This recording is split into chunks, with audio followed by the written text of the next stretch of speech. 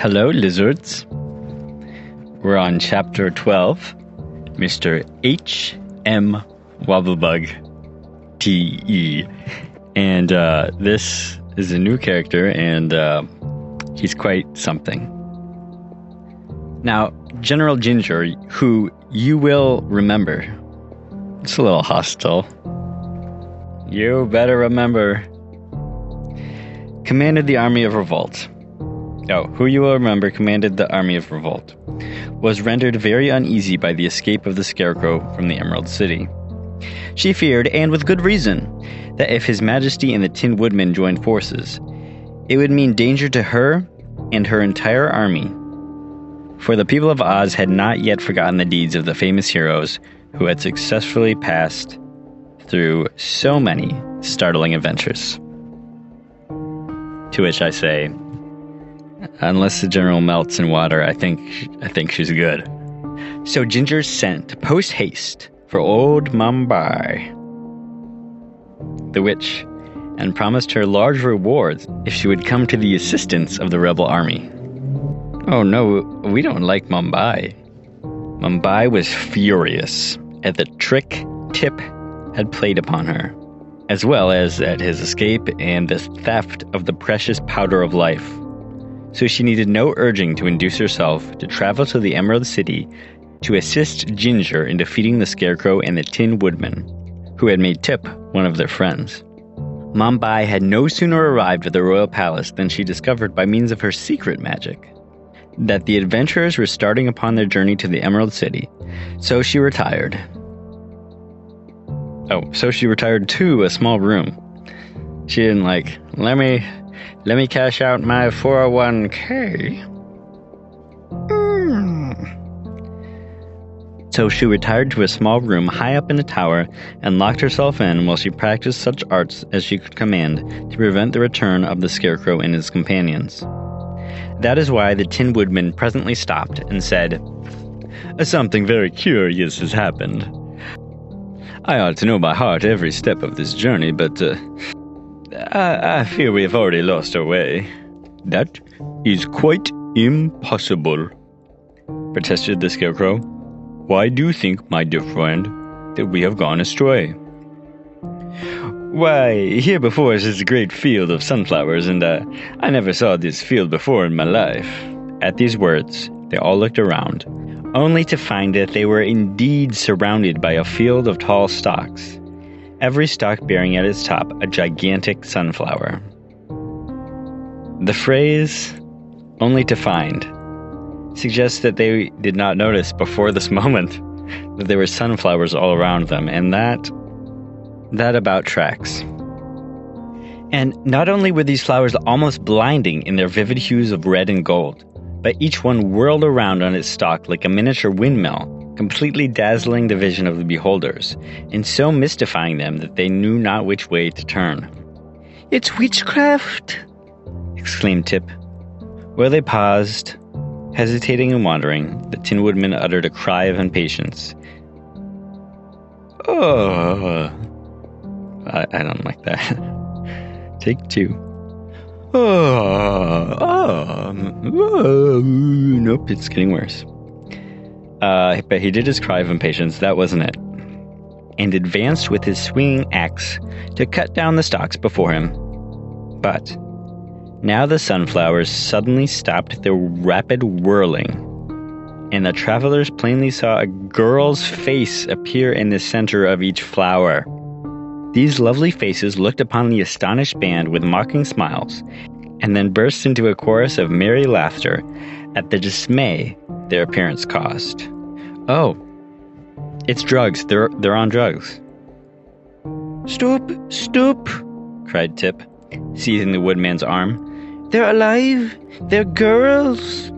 At that moment the flowers began whirling again, and the faces faded and were lost in the rapid revolutions.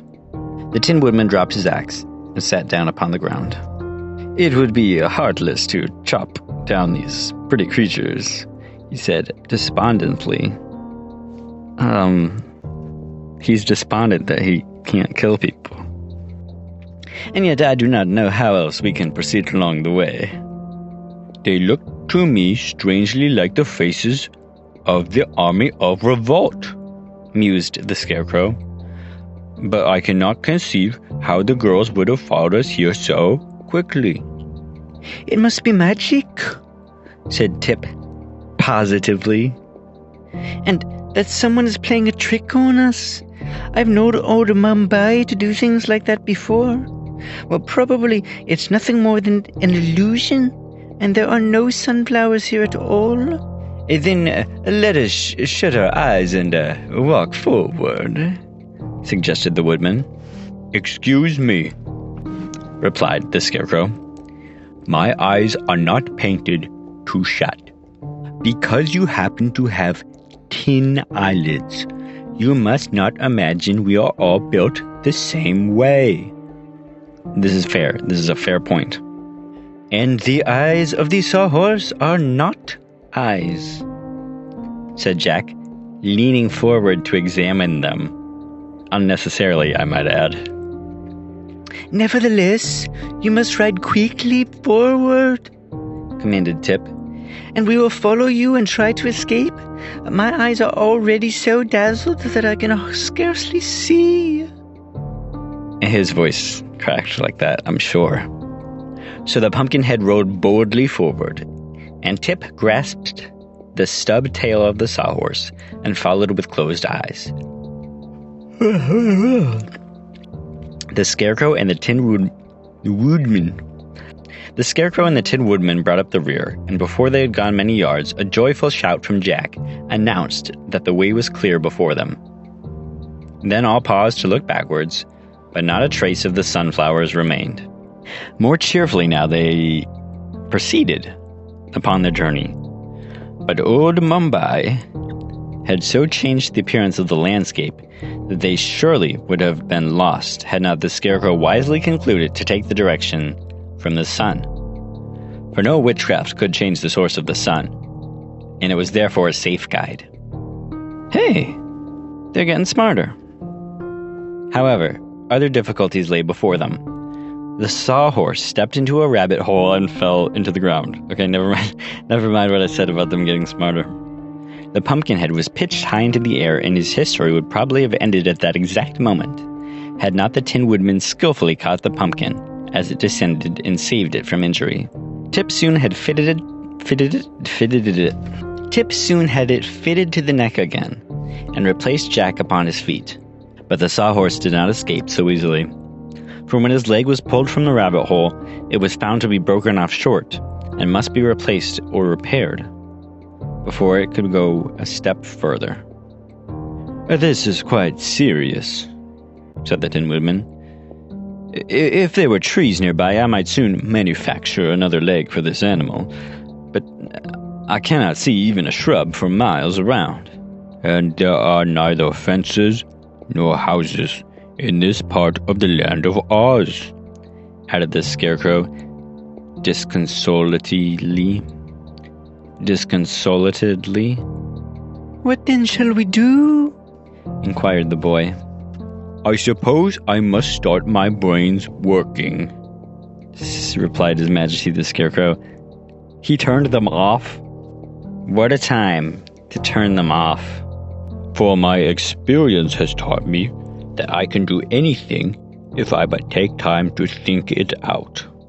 Well, let us all think, said Tip. And perhaps we'll find a way to the... he said. So they all sat in a row upon the grass and began to think, while the sawhorse occupied itself by gazing curiously upon his broken limb. Perhaps we will find a way to repair the sawhorse. Does it hurt? Asked the Tin Woodman in a soft, sympathetic tone. Not in the least, returned the sawhorse. But my pride is injured to find that my anatomy is so brittle. All right, well, let's move on the adventure then. For a time, the little group remained in silent thought. Presently, the Tin Woodman raised his head and looked over the fields. What sort of creature is that which approaches us? He asked, wonderingly. The others followed his gaze and discovered coming toward them was the most extraordinary object they'd ever beheld. This better be good. It advanced quickly and noiselessly over the soft grass, and in a few minutes stood before the adventurers and regarded them with an astonishment equal to their own. The Scarecrow was calm under all circumstances. "Good morning," he said politely. The stranger removed his hat with a flourish, bowed very low, and then responded. "Good morning, one and all. I hope you are, as an aggregation, enjoying excellent health. Permit me to present my card." With this courteous speech, it extended a card toward the Scarecrow, who accepted it, turned it over, and handed it, with a shake of his head, to Tip. The boy read it aloud. Mr. H.M. Woggle Bug, T.E. "Dear me?" ejaculated the Pumpkinhead, staring somewhat intently. "How very peculiar," said the Tin Woodman. Tip's eyes were rounded wandering, and the Sawhorse uttered a sigh and turned away its head. "Are you really a Woggle Bug?" inquired the Scarecrow. "Most certainly, my dear sir," answered this stranger briskly. "Is that not my name upon the card?" "It is," said the Scarecrow. "May I ask what H.M. stands for?" "Oh, H.M. means highly magnified," returned the Woggle Bug proudly. "Oh, I see." The Scarecrow viewed the stranger critically. "And are you in truth highly magnified?" "Sir," said the Woggle Bug, "I take you for a gentleman of judgment and discernment. Did it not occur to you that I am several thousand times greater than any Woggle Bug you have ever seen before? Therefore, it is plainly evident that I am highly magnified, and there is no good reason why you should doubt that fact." "Pardon me," returned the Scarecrow.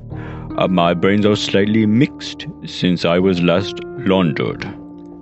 Would it be improper for me to ask also what the T.E. at the end of your name stands for?" "Oh, those letters express my degree," answered the Woggle Bug with a condescending smile. "To be more explicit, the initials mean that I am thoroughly educated." I do actually kind of like this guy. "Oh," said the Scarecrow, much relieved. "What do you think it was going to stand for?" Tip had not yet taken his eyes off the wonderful personage. What he saw was a great round bug-like body, supported by two slender legs which ended in delicate feet, the toes curling upward. The body of the Woggle Bug was rather flat, and judging from what could be seen of it, a glistening dark brown color upon the back, while the front was stripped with alternate bands of light brown and white, blending together at the edges. Its arms were fully as slender as its legs, and upon a rather long neck was perched a head, not unlike the head of a man, except that his nose ended in a curling antenna, or a feeler, and its ears, from the upper points, were antennae that decorated the sides of his head like two miniature curling pigtails. It must be admitted that the round black eyes were rather bulging in appearance, but the expression upon the Woggle Bug's face was by no means unpleasant. For dress, this insect wore a dark blue, swallowtail coat with yellow silk lining and a flower in the buttonhole, a vest of white duck that stretched tightly across the wide body, knickerbockers of fawn-colored flush fastened at the knees with gilt buckles, and perched upon his small head was a gingham. I'm just kidding. Was jauntily set a silk hat. Standing upright before our amazed friends, the Woggle Bug appeared to be as fully as tall as the Tin Woodman, and surely no bug in all the land of Oz had ever attained to such an enormous size. "I confess," said the Scarecrow, "that your abrupt appearance has caused me surprise, and no doubt has startled my companions. I hope, however, that this circumstance will not distress you. We shall probably get used to you in time." "Oh, do not apologize, I beg of you," returned the Woggle Bug earnestly, "for it affords me great pleasure to surprise people, for I cannot be classed with ordinary insects, and I am entitled to both curiosity and admiration from those I meet." "You are indeed," agreed His Majesty. "If you will permit me to seat myself in your august company," continued the stranger, "I will gladly relate my history so that you will be able to better comprehend my unusual, may I say, remarkable appearance. You may say what you please." So the Woggle Bug sat down upon the grass, facing the little group of wanderers, and told them the following story. And that's the end of the chapter, which is not how you write a sentence.